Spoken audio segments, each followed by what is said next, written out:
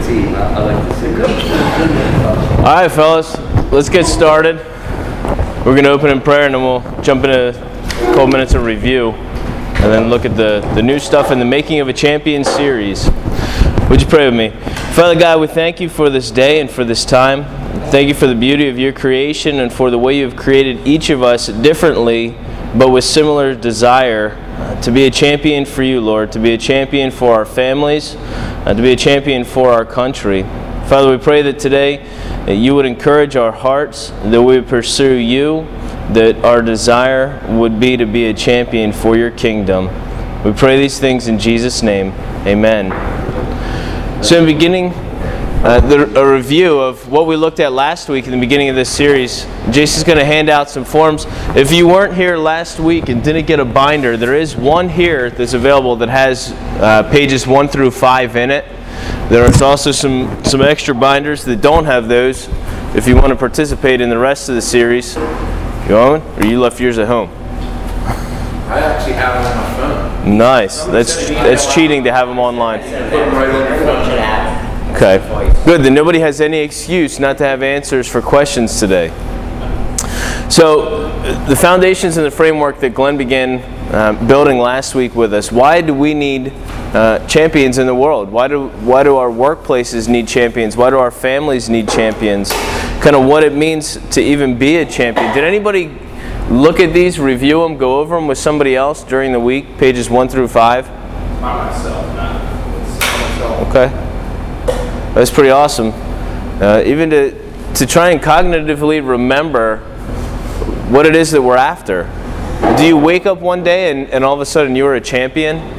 All of a sudden and by champion, that doesn't mean that we're perfect, but it means that we're striving for excellence. That what's acceptable and what we're longing for is God's best. Some of the questions here. What exactly is a champion? Back on page 1 if you have yours in the binder. How do we understand and use the term? A warrior or a fighter? Now, I considered quite often this past week, and even Saturday after we left here, a friend of mine and our sons headed up to Cabela's, and it gave us a chance to go over this with them. And what is it that the next generation sees in us as men? Now, my son knows most of you guys, at least by name, but may not know your issues or your victories or really who you are. But what do they see in our generation versus their generation in defining a champion? And so we had to define some of these. What is a warrior? What's the difference between a warrior and a fighter? And I shared with my son that for most of my life I've just gone looking for fights. I've gone looking for opportunities to come out a winner, regardless of what that meant. If it meant cheating, that was fine.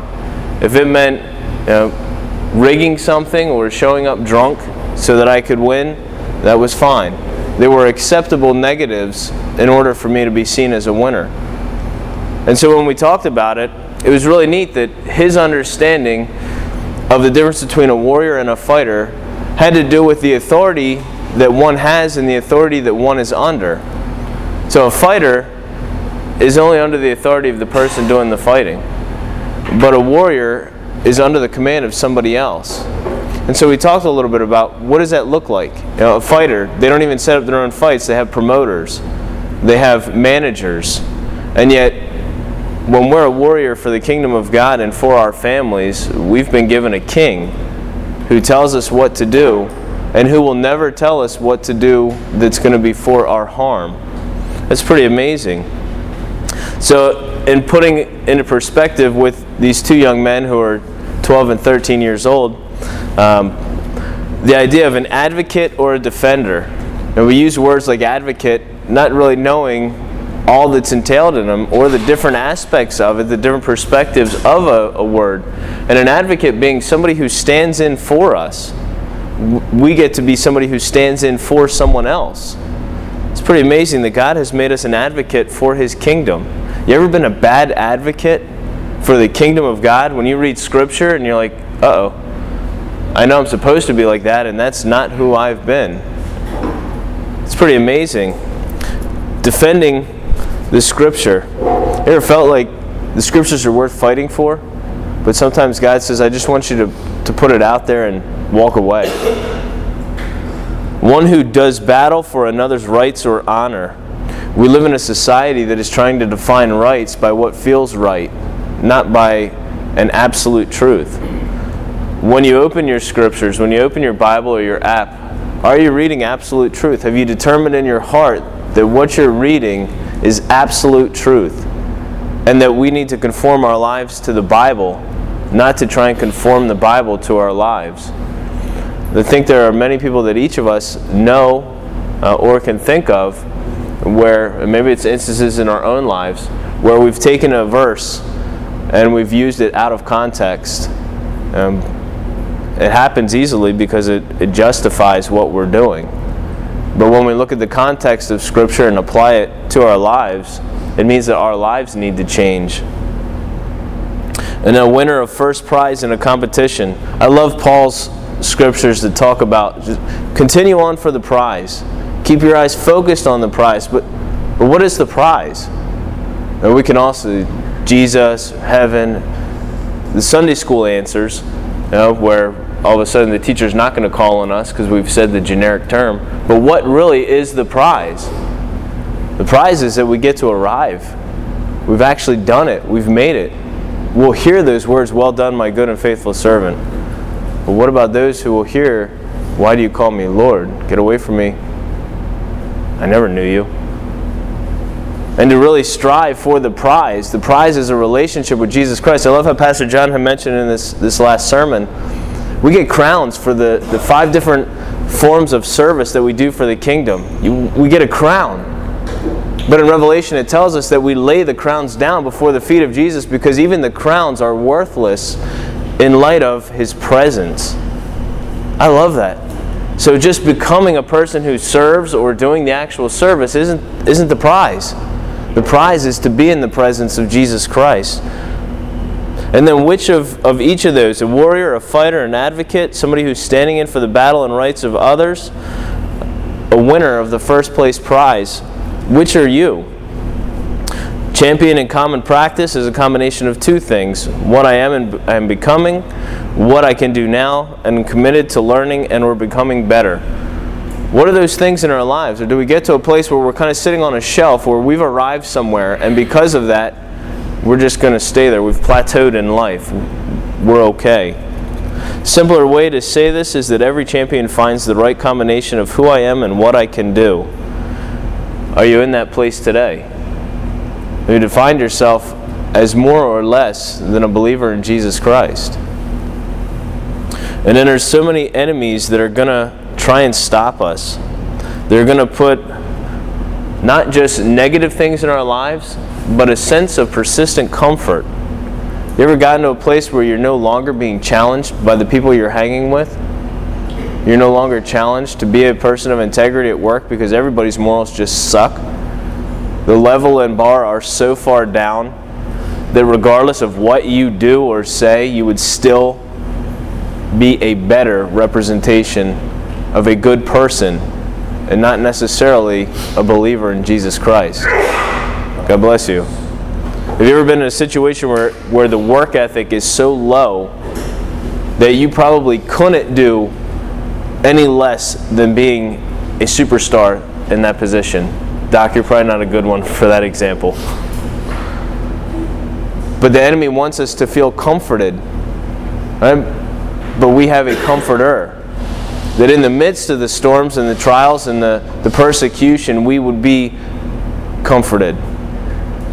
And there's a difference between the comfort that holds us hostage, that I don't have to be any better today than I was yesterday, and the comfort that says in the midst of a storm, I'm still going to remain faithful to what the Scriptures have taught me.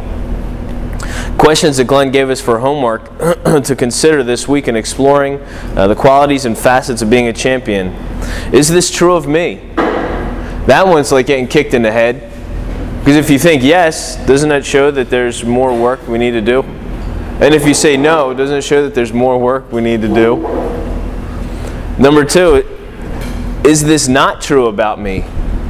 Would others say that I'm becoming a champion for the kingdom?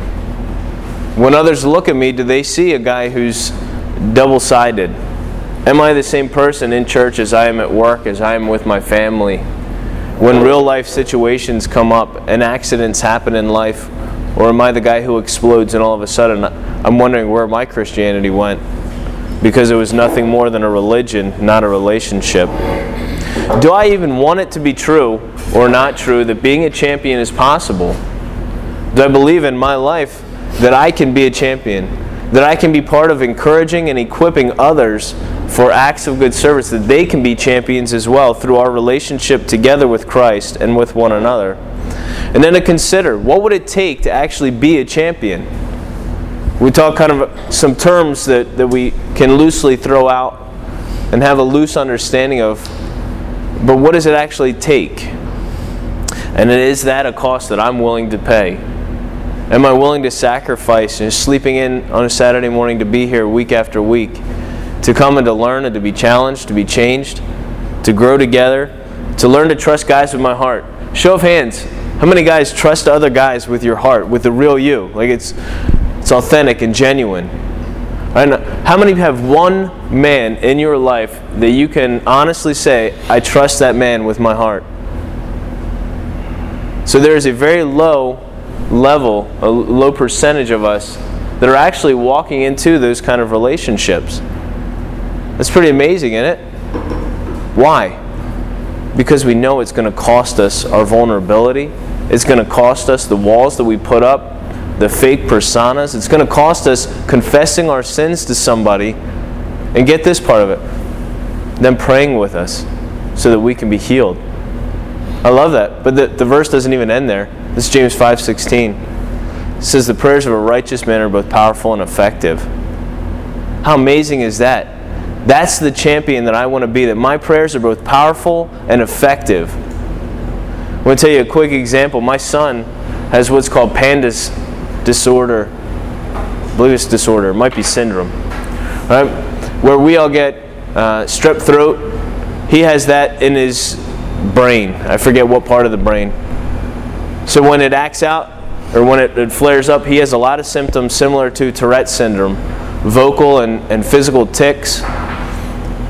He also has these blisters that appear on his face. So Tuesday night, he went to stay with my sister and her kids. Wednesday, they've just exploded. They're all over his face, and some of the tics are coming out, but he says, I feel great. My wife and I pray for our son, because if these things get into his eye, he will lose his eye.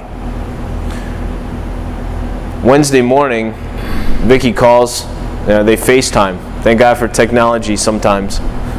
They FaceTime, and it looks pretty bad.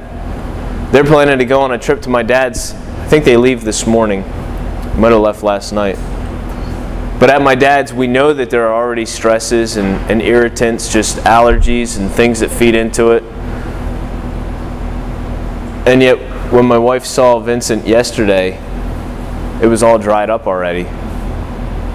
There was nothing to be concerned about it. He was in the healing process of normally what takes months to heal, took days. And I'm not saying it's because my prayers were powerful and effective, but because the God we serve is always powerful and is always effective. You can be your champion, or the champion that your family needs. Then we discussed incremental versus radical change. Those things that over time we wean ourselves off of. Right? So if you've got an issue with swearing, you start reminding yourself. Jim does a pretty good job at this. Catching himself as he's saying it. I said pretty good, Jim. Not all the way, but pretty good. Pretty good. I saw a shirt the other day. Lady wore it to church. Says, I love Jesus, but I cuss a little. Right? Weaning ourselves from a pattern that we've allowed in our lives. Versus a radical change. Right? If you've been told that you have cancer, are you going to continue to smoke? Probably not. There are certainly some people who don't, and they find their end cycle a lot shorter. But understanding some things need to be an immediate change. February 25th of this past year, I decided I didn't want to have any more coffee. So actually, I guess it was the 24th. That wasn't from God. Yeah, I hear that a lot. So it's now 217 days. I haven't had a cup of coffee. I didn't wean myself off. It was a radical change that I wanted to make because I believe God wanted me to do that. Why? I'm not exactly sure. But I haven't been triggered by anything. I still go into Wawa and don't need to buy a cup of coffee. I don't know what part it plays other than a fruit of the Spirit is self-control. Right? If there were only the first 8, love, joy, peace, patience, kindness, goodness, gentleness, faithfulness, I could do those kind of maybe. But that self-control one really kicks me in the butt. If I want to be in a relationship with the Holy Spirit where He is the comforter, where He is the counselor, where He is the healer, those fruits should be evident in my life. The coffee was only one experience for me to have an opportunity to see whether I actually do have some self-control or not. Value proposition. Champions can and will have a disproportionate impact and influence on their environment and its inhabitants. Because this is true of a champion, they must give a disproportionate amount of time to the specific things which can have the greatest impact on his personal performance and his influence factor. So, in preparing for this morning, how many others have spent hours reviewing this material? Okay, 1. I'll include myself, that's 2. We can include Glenn, that's 3. So this is just review of what we went over last week. This isn't even the stuff he's given us for this week. Keep in mind, a champion invests time in what they want to be a part of and what they want to do. So the questions last week: who stands or what stands beside you in that thing you want to be great at? Is it found in one of those, in either passion or capability? And then to win takes skill, but to become a champion takes character. We talked about persevering and lasting through all the changes that have to happen. We ended last week with what's next for you, going through a personal process and then a bunch of questions. How can I apply these ideas at work? Who else there needs to hear something I learned today? Whose help do I need to do something different? Where could I begin to apply the change process at work? And on and on and on. And we were given an accountability chart. Accountability charts are extremely helpful. The one thing that I had to go back to with the accountability chart was the last question asked: how can I address what I've just admitted to myself? Sometimes it's about admitting to ourselves we still got some work to do. This week, the making of a champion, quality 1. The idea of a firm and fixed desire or hunger versus the lack of clear mission and sense of a larger purpose into which it fits, or a lack of identity. I've been part of ministries, well, they started out as ministries, now they're groups, where I identified myself by the struggle. And I remember the night that I came to a resolution in heart that I could no longer be a part of that group, was somebody stood up and said, "Hi, my name is so-and-so, I'm an alcoholic, I've been sober for 46 years. I had 100 days. I was a joke. I went home and I was suicidal because if this guy, after all these years, is still identified by the struggle, what hope do I have?" That ministry helps a lot of people to find freedom over one particular addiction, but does nothing or very little for a person's heart in finding their identity. Today I can stand in front of a group of people and say, "Hi, my name is Vinny, and I'm a grateful believer in Jesus Christ." The rest doesn't even matter. And it's pretty amazing the freedom that I find in that. I'm no longer a slave by identity to the addiction that I had. So, that leads us into the beginning of our study for today. We're going to use several contrasts, right? So one thing in light of something else that shows the difference between the two. The example Glenn gives is it's very easy to see black lettering on white paper. You ever tried to put black lettering on black paper or white lettering on white paper? Look, I was going to share with you guys today a quick novel I had written, but I used the wrong color ink. You're welcome to read it. I brought 2 copies. Right? But don't we do that often in life? Where we're spending the time to do something, but it's not even something that really matters. We're giving priorities to things that don't show the contrast. We use terms like love versus, what would be the opposite of love? Hate. But is it really? You ever seen the signs? Love trumps hate. My kids are like, Daddy, I don't get it. Of course it does. But that's not at all what the sign is implying. They're not actually showing love. Isn't that sign in and of itself showing hate towards the president of our country? It's amazing the dichotomy of the way that we think and process, and yet you have groups of people who are up there chanting that. You're chanting about love, but doing it in hate. So, affirmed and fixed desire or hunger. Fixed and consuming, this is the second paragraph down on the first page, page number 6. Fixed and consuming desires, we need to understand it is to want a good thing in the right way and for the right reason, and have that desire be a resolute one. You ever wanted something that's good, but you're willing to do something bad to get it? I'll use myself as an example. I wanted to be at states for cross-country running. But in order to qualify for states, you had to qualify in the top 3 for districts.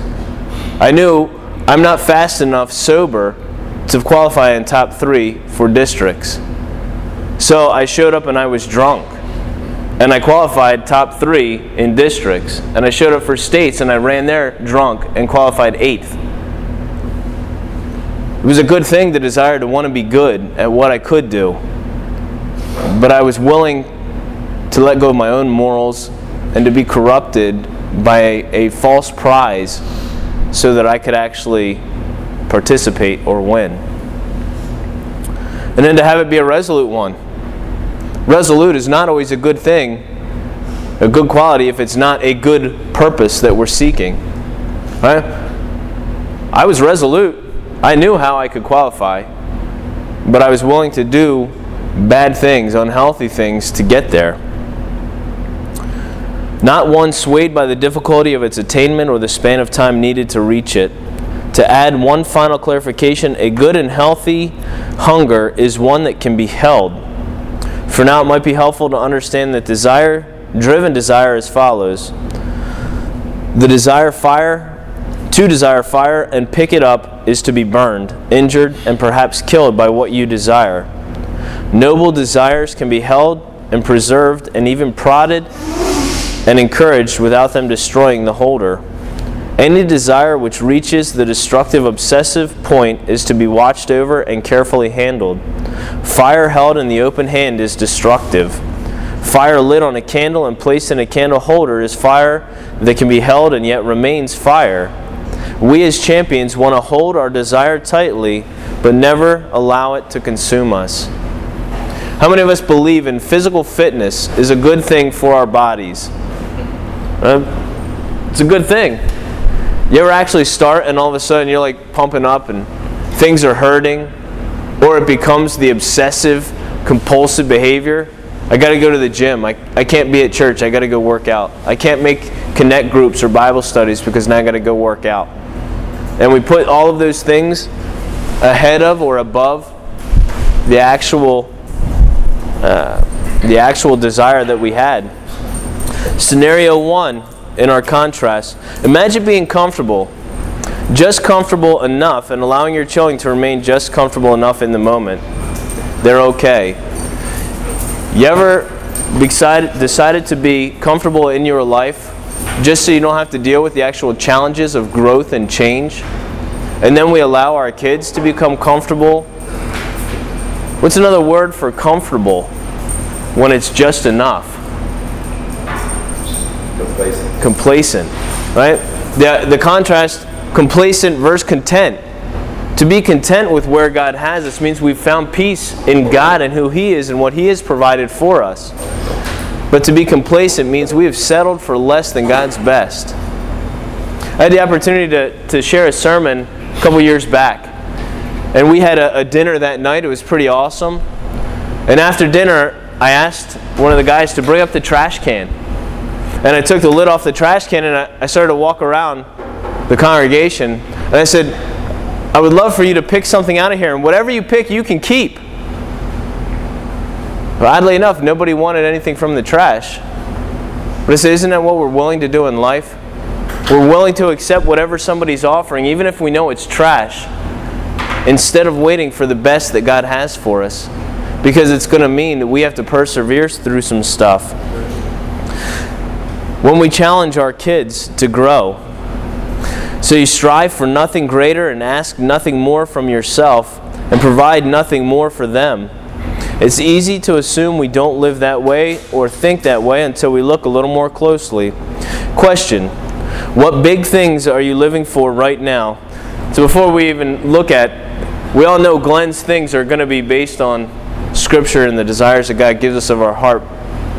But how many of us strive for a bigger house, a newer or nicer car, the next great entertainment system, a bigger TV, a title in our job, a position where we feel we have some authority or say and stuff? But what are the bigger things that God is drawing us towards that may mean we are actually getting smaller and smaller and smaller while He gets bigger and bigger in our lives? Go ahead, Jim. It's easy for me to think, oh man, well, what am I supposed to be? Even the guys that walk with me are like, well, yeah, well, that's what we want. We want to rule over people. That's what we want to do. He goes, no, you don't get it. You don't get it. You're striving for something that you don't. Let me use the word a couple of times in here. Understand. I think we suffer for lack of understanding. We were talking about a couple of groups earlier, and some of the other groups that are in the world right now. They suffer for lack of understanding. They don't really understand how the real world works. They get what it looks like to them in their small sort of like community, whatever that is. But the large picture of how the real world works. They've never been overseas. They don't know what it really looks like over there. They don't really understand, because those people that have been overseas and lived in third world countries come here and they go, oh, you guys are crazy. You have no idea what you're talking about. You don't understand. You don't understand what really goes on there. And so you do what you do for lack of understanding. I think we don't even understand what love and hate really mean. The genuine, what hate really looks like. Most of us in this room probably don't know what real, genuine, evil hate looks like. Happened in Vegas this week.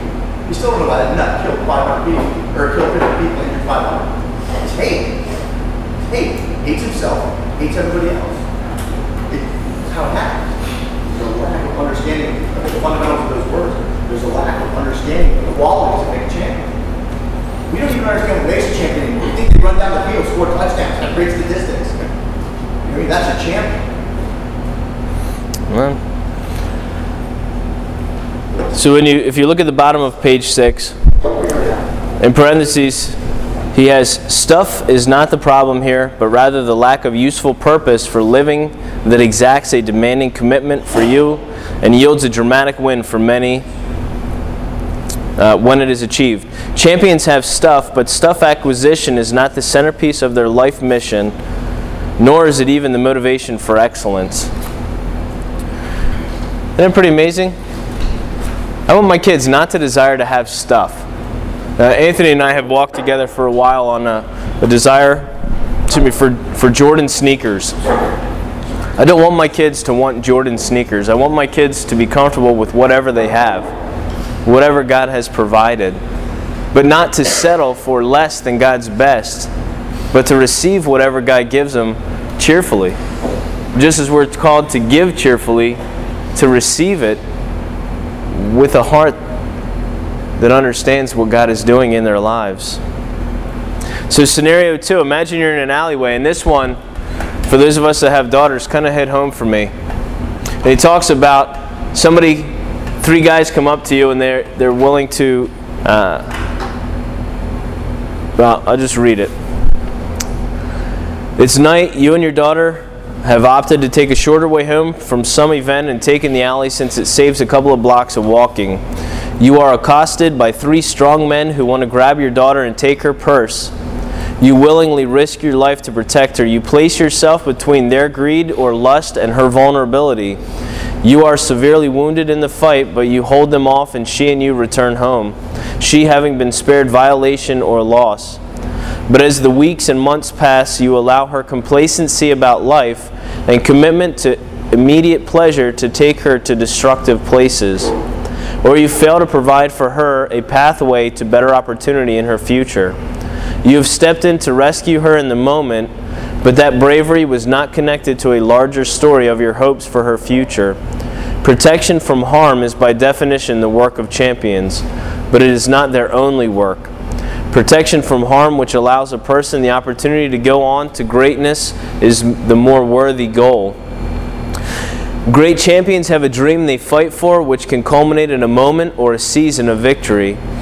But that apex should also be seen as part of a larger story with a larger purpose. Do you recognize that today is part of a larger purpose? That the victory that you can have today is meant for more than just today's victory? That as it becomes part of the larger purpose, the larger picture of who we have been created to be, a group of 20 men here today have a greater purpose than us just sitting here together. We have a purpose outside of Bible study and into a purpose of Bible application, to challenge one another. Today we're looking at desire as a quality of being a champion. Do you have something in your heart that you desire to do for the kingdom of God? Desire is 3-step. I hunger to become, I hunger to do, and I hunger to be with. The first danger to watch for is that of believing that a desire achieved can answer a series of questions. We've all done this, right? You achieve something and find that it was really empty, that it didn't hold the promise that you had hoped it would, or that you were told it would. The questions that it can't answer: who am I? What am I? And why am I? As I thought about that this week, why can't it answer those questions that I would be a millionaire? Why can't it answer those questions that I'd be a superstar or a rock star? Because those are all things that I do, not who I am. At the end of life, I hope I'm remembered for who I am, and that the things I've done will be part of showing the world who Christ was in me. Identity apart from accomplishment. You are the steward of your life. You are its manager. You're not an inventor or the originator. This is a statement at the heart of the comprehensive gospel. You must manage you, and there is no escaping that truth. And therefore your hunger or its lack, your identity and its root, will be both the launching pad and the boundaries around your life. Glenn talks at the bottom of page 7, 2 scripture verses that cry out loudly, but in code that is often confused by some to have other meanings. If you look over on page 8, those 2 verses: therefore, my beloved, as you have always obeyed, so now, not only as in my presence, but much more in my absence, work out your salvation with fear and trembling. For it is God who works in you both to will and to work for His good purpose, good pleasure. Philippians 2, verses 12 and 13. Do you have a relationship with God? How much of those 2 verses is actually true, applicable, and evidenced already in your life? If we were in a court of law and this was the deciding factor of guilt in your life, would you be convicted? Are there enough evidences in your life that you have obeyed God that you would be convicted of being a Christian? What about those in your family that you have an influence over? What about those in our workplaces where we have the opportunity to impact somebody's eternity, and we walk away for fear of what they'll think of us, what they'd say about us? Do you have a greater want to just fit in, to be liked, to be accepted, to be part of your group? I spent most of my life trying to fit in somewhere, and I was willing to do whatever it took to find that. It wasn't until I found a group of folks who identified as believers in Jesus Christ that I finally found my home. I finally found where I could belong, where I could actually show up broken. I could show up hurting. I could acknowledge out loud weaknesses and not be seen as weak, but to actually be seen as confident in Christ. It's pretty amazing. What Paul suggests is that each man or woman reading the thoughts below, that's the scripture, will need to ask himself if he follows Jesus because he wants to or because his group does. Does he follow Jesus because others he likes do, or because some current day version of Paul to us does? And each of us wants that quote-unquote Paul to respect him or approve of him or to like him. What is he talking about, this Paul? What do you think? Why would he mention Paul? What about Paul's life could be reflected or proved as an example that we would want to follow, or we want somebody in a Paul position in our lives to approve of us or to like us? Go ahead, Anthony. How Paul was Saul, how he became one individual that was, I want to say, so much into sin of what he has done in such a troubled world. When he envisioned killing and massacre and everything that he has done to a person who transversed and became Paul and believed, and just his whole faith, and he was delivered, and he became his whole lifestyle, his whole change, his whole world. Okay, so the story of Paul, the story of a man who's converted through a vision of Christ. It wasn't a vision, having Christ show up to him. But there's something much more simple that we can overlook. Paul raised men up to be leaders. Timothy, Titus, a whole lot of other folks that rode with him. Luke was with him on a missions trip, Barnabas, Silas. And in all the churches that he planted, to have somebody who's, is in relationship with Jesus Christ, and then to have a mentor, right? That's what he's talking about. To have somebody who we appreciate as a mentor position, that we see qualities and characteristics in their life that we want in our own. And if that person approves of me, maybe I've done something right. I've arrived somewhere. But isn't that all in vain? Is it Paul's pressure or perhaps peer pressure that keeps them following? Or are their individual hearts really in this thing?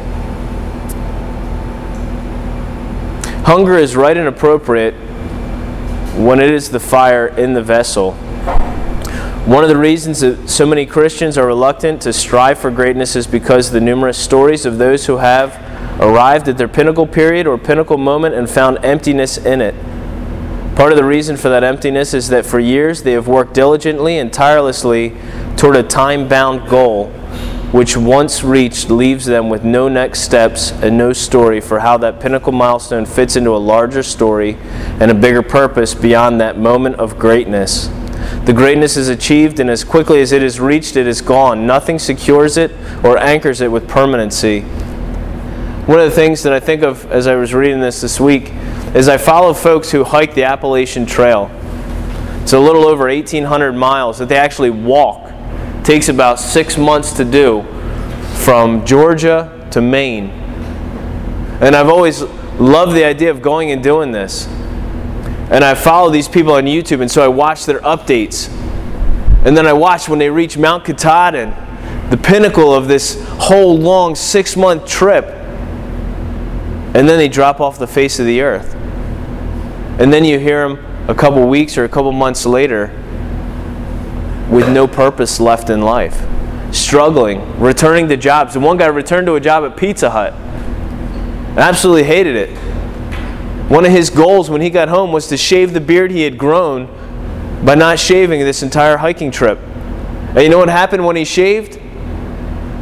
He got pretty desperate for purpose in life again, from something as simple as shaving a beard. No offense, Ryan. It's pretty amazing that if we set only these minor milestones, but we miss that it belongs in a larger picture of life, we can become so focused on that when we reach the pinnacle, it feels like there's nothing left for us to do.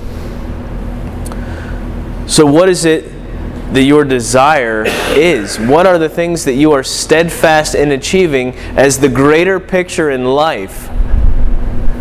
What are the things that as a group of men here that meet Saturdays that we challenge one another to be a part of in figuring out a group large picture?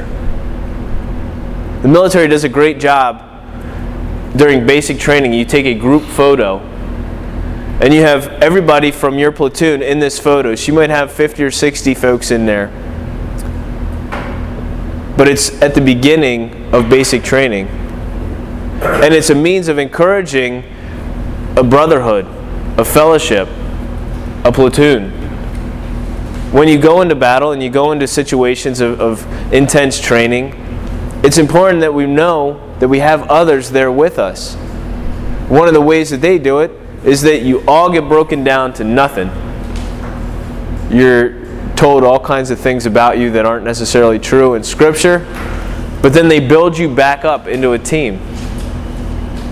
Glenn has spent several years building us up to be a team of men who, one, can help hold one another accountable, two, who are willing to be vulnerable and accountable to each other, and then three, in the larger picture of things, that we have opportunities along the way to serve in our community. We have opportunities to grow and to challenge one another. Jim Rohn, at the bottom of page 8, is quoted as saying, "You may well succeed at your endeavor, but only if you will work harder on yourself than you do on your endeavor." In other words, it's not enough that I'm me. I need more. That more comes from you. It comes from our Sunday morning church family. It comes from my Celebrate Recovery family and my accountability there. What do you need in addition to your life where you are today in order to meet those goals and desires and hungers that God has placed on your heart? We talked about this in a previous series. Control what is yours to control. Your destiny, your fate, your certainty of accomplishment, they're not in your hands. You are not Lord of all. However, you are, little l, Lord of your stewardship. Missing this creates motivated or passive sons of God. Let your yes be yes and your no, no, is how Jesus words it, meaning there are some things under your control and some that aren't. Yes and no imply that you have authority. If you didn't, then you would have no right, no business, and no benefit to saying either yes or no. Now listen, you who say today or tomorrow, we will go to this or that city, spend a year there, carry on business, and make money. Why, you do not even know what will happen tomorrow. What is your life? You are a mist that appears for a little while and then vanishes, is how James counters this to bring balance. Both speakers convey the same principle in different ways. Understand what is yours to control and do so with might. But know also what is beyond your control and don't confuse the two. You ever done that? You get in a car and you're going down a road, let's say the turnpike, and the speed limit's 70, but you're able and capable of doing 90. And you do that. And when the red and blue go on behind you, you realize and remember you didn't have the authority to actually do 90, even though you were capable of it. And they give you this paper, usually yellow, at least mine have been, with a reminder on it. And you have the opportunity to pay for that reminder. That though you have the capability of doing something, you don't have the authority to do it. But then there are opportunities where we have the authority and the capability of doing something, and we choose not to. You ever saw somebody homeless or in need? You ever driven by somebody who has a flat tire knowing that you have the capability to help change a tire, and you don't stop? Having the capability doesn't necessarily mean that we're going to. Winners win, but champions endure. Winning is a moment in time. There is play, there is competition or battle, then there is a decisive moment of victory or success, and then that moment is gone. The winning has been accomplished. Celebration is what comes naturally after winning, or perhaps rewards or accolades might come too. But these are all only temporary satisfaction, because the celebratory spirit can rarely and should only rarely last longer than the time spent in the battle. The glory of the moment dims, and repeated celebration of a past success begins to feel empty. You ever had that happen? Where you review maybe a past reward, an Employee of the Month award, or something from high school, and we still try to live it out? I would love to run a 5-minute mile like I used to. Do you know I'd be lucky if I could run a 15-minute mile with my knees now? But I still try to pretend that I could do that. I doubt I could outrun my 12-year-old son, but I certainly want to. The winning that I used to be able to do doesn't define the champion that I became. Champions endure. You imagine running an Olympic level race today, right? Having the opportunity, let's just say the Olympic Committee decided that all of us were going to be given an opportunity, but we're going to run against, what's that guy's name? Usain Bolt.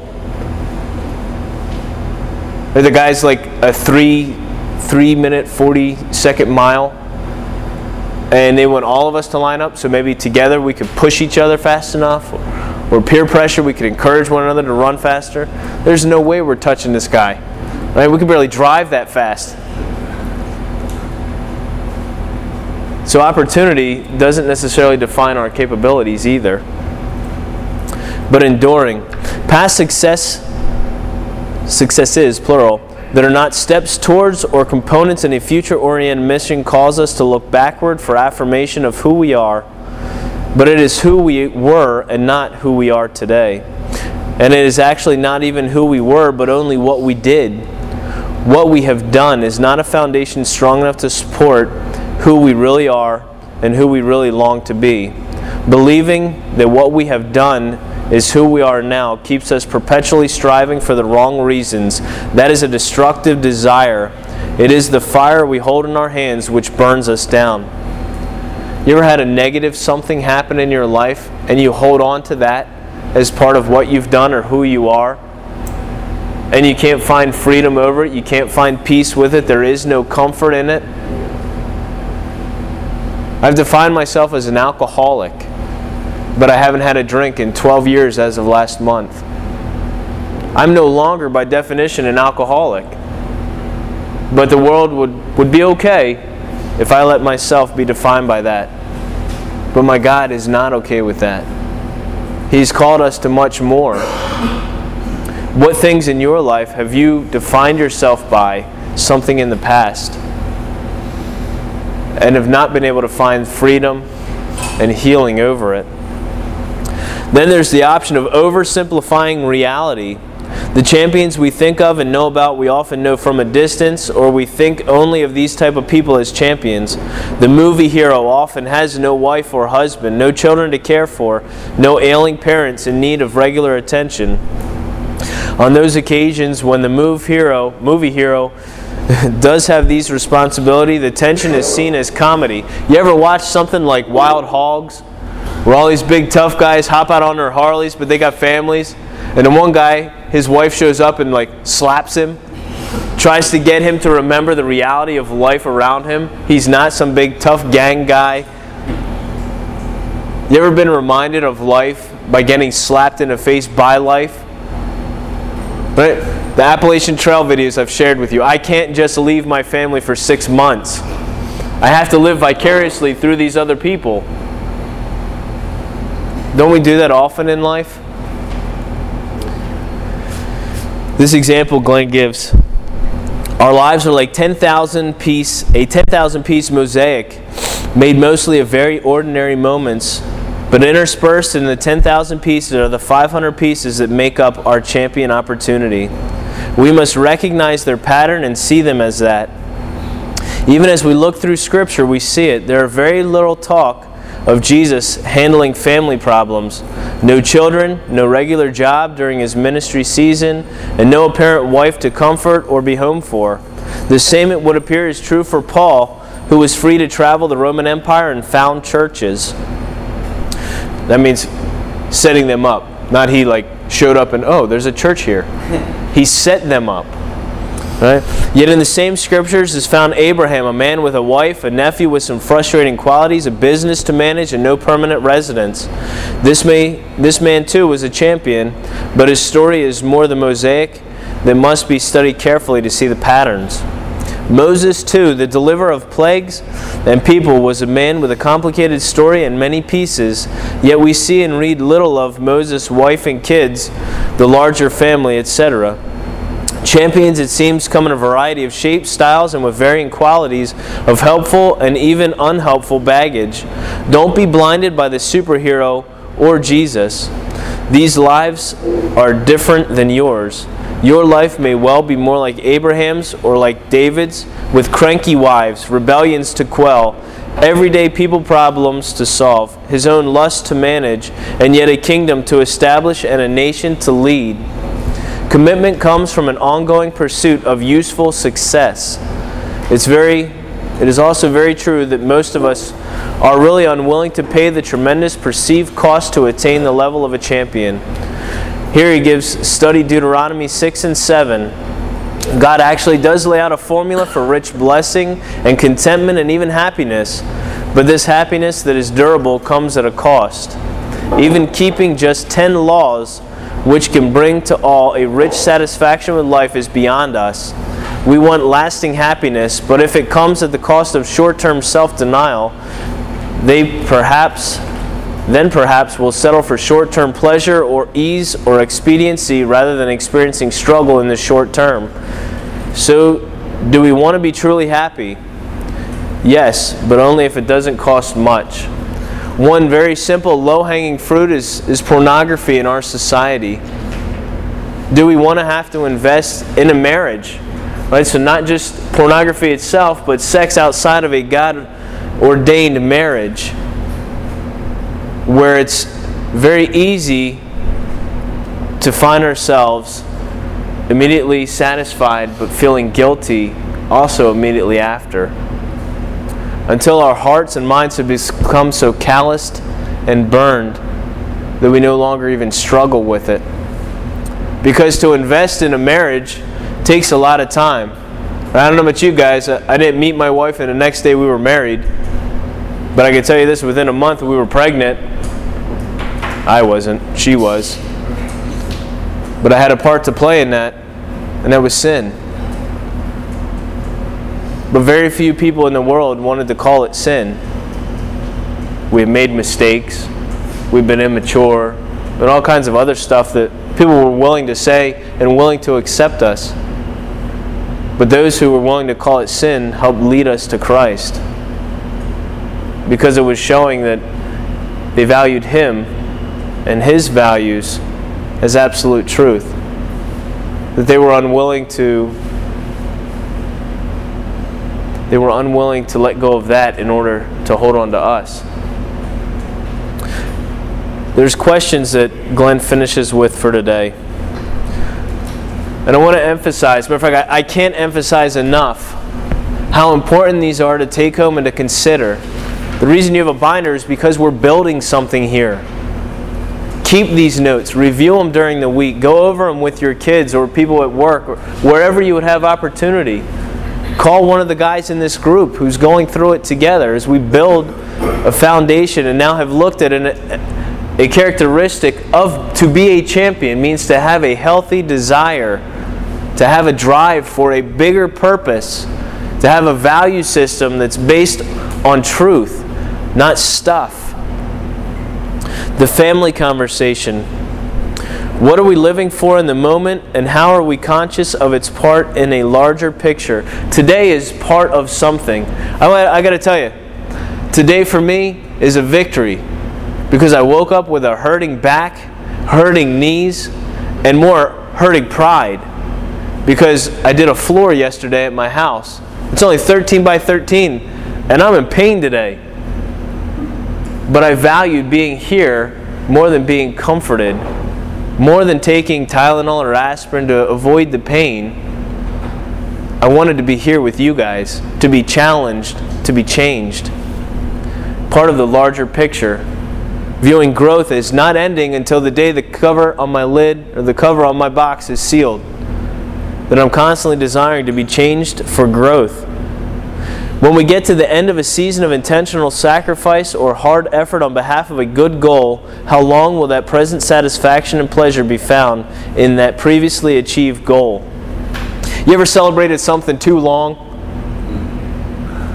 Now, we're all men here. You ever had your wife remind you of something bad well beyond the time that it actually happened? You ever had somebody say to you, "You always," or "You never," and you know inside that's not true? I might do it often, but I'm working towards doing it less and less. And we allow those things to become a place of contention in our heart. When we live our lives together in pursuit of non-related individual seasons of grasping after things, or can we find more connection and live more boldly towards a large future if all our small missions are seen as part of this larger mission and ongoing purpose? That's what we do here Sunday mornings. We meet together for a time of learning and changing, of being challenged to go out. The mission field starts as soon as you leave the door. We don't have to be in Haiti or some other country. It's great if we have opportunity to do that. But what about right here? What about in our own families? What about in ourselves? You know, the hardest person to witness to is the guy in the mirror. He always shows up. I learned a saying in my AA meetings, everywhere I go, there I am. So if I'm not dealing with me first, I don't have the ability to help anybody else. Work conversations. What do we stand for, believe in, work toward here at this company or this division or this team? I got to tell you, my work is a constant struggle for me because our goals are not the same. Someday my hope is I'll get fired for witnessing, but their goal and their hope is to achieve financial success, to be able to retire with money in the bank, to live a comfortable remaining time here on earth. I don't have that same desire, I don't have that same goal, and it causes conflict. Certainly conflict of interest in how I treat people. They tell me go up and intimidate people into letting things happen, and I won't do it. I don't get invited to job meetings anymore when things are going to be shady at best. I don't get invited into opportunities to speak with township officials and the boards for different communities we're putting buildings up because there are things that aren't going to be true that they'll say there. I'm not invited to talk with building owners anymore because they ask me the questions and not people that work above me, because they know they're going to hear what they want to hear and not the truth. How does the team I work in or lead support the values of the company? Does the company have clearly expressed commitments? Do you know them? Have you asked? I want to add to that, do you agree with them?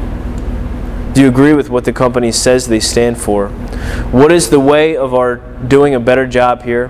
How can I lead or serve noble improvement, even if or especially if I am not in charge? What impact do you have? You always have the impact of your example. People will know whether you can be trusted because you've been trusted and have been faithful in it. And for our individual reflection, what do I see that I'm just tired of complaining about and which I will be bold enough to try changing? What needs my fight, my protection, my stand? I think of our Celebrate Recovery ministry here Tuesday nights. So much of the world hears that word recovery and thinks we're just a bunch of drug addicts and alcoholics that show up. And yet Celebrate Recovery is less than 20%. I'm a state rep. This is a statistic that I've learned worldwide. Less than 20% of the folks who attend to Celebrate Recovery have even ever had drug or alcohol addictions, but struggle with overeating, overspending, unhealthy boundaries in marriage and relationships. Sexual addiction is absolutely huge and epidemic. We hear so much about the opioid epidemic because people are dying. But let me tell you, there are many, many people going to hell And part of that bondage is through sexual addiction. Amen. What is it that's worth living for? There was a man years ago asked me, and I've shared this here before, would you die for your wife? I said, absolutely, I would kill for my wife. He said, that is not at all the question I just asked you. He said, would you die for your wife? And I thought about it for a while. And so I do believe, given an opportunity to die for my wife, I would.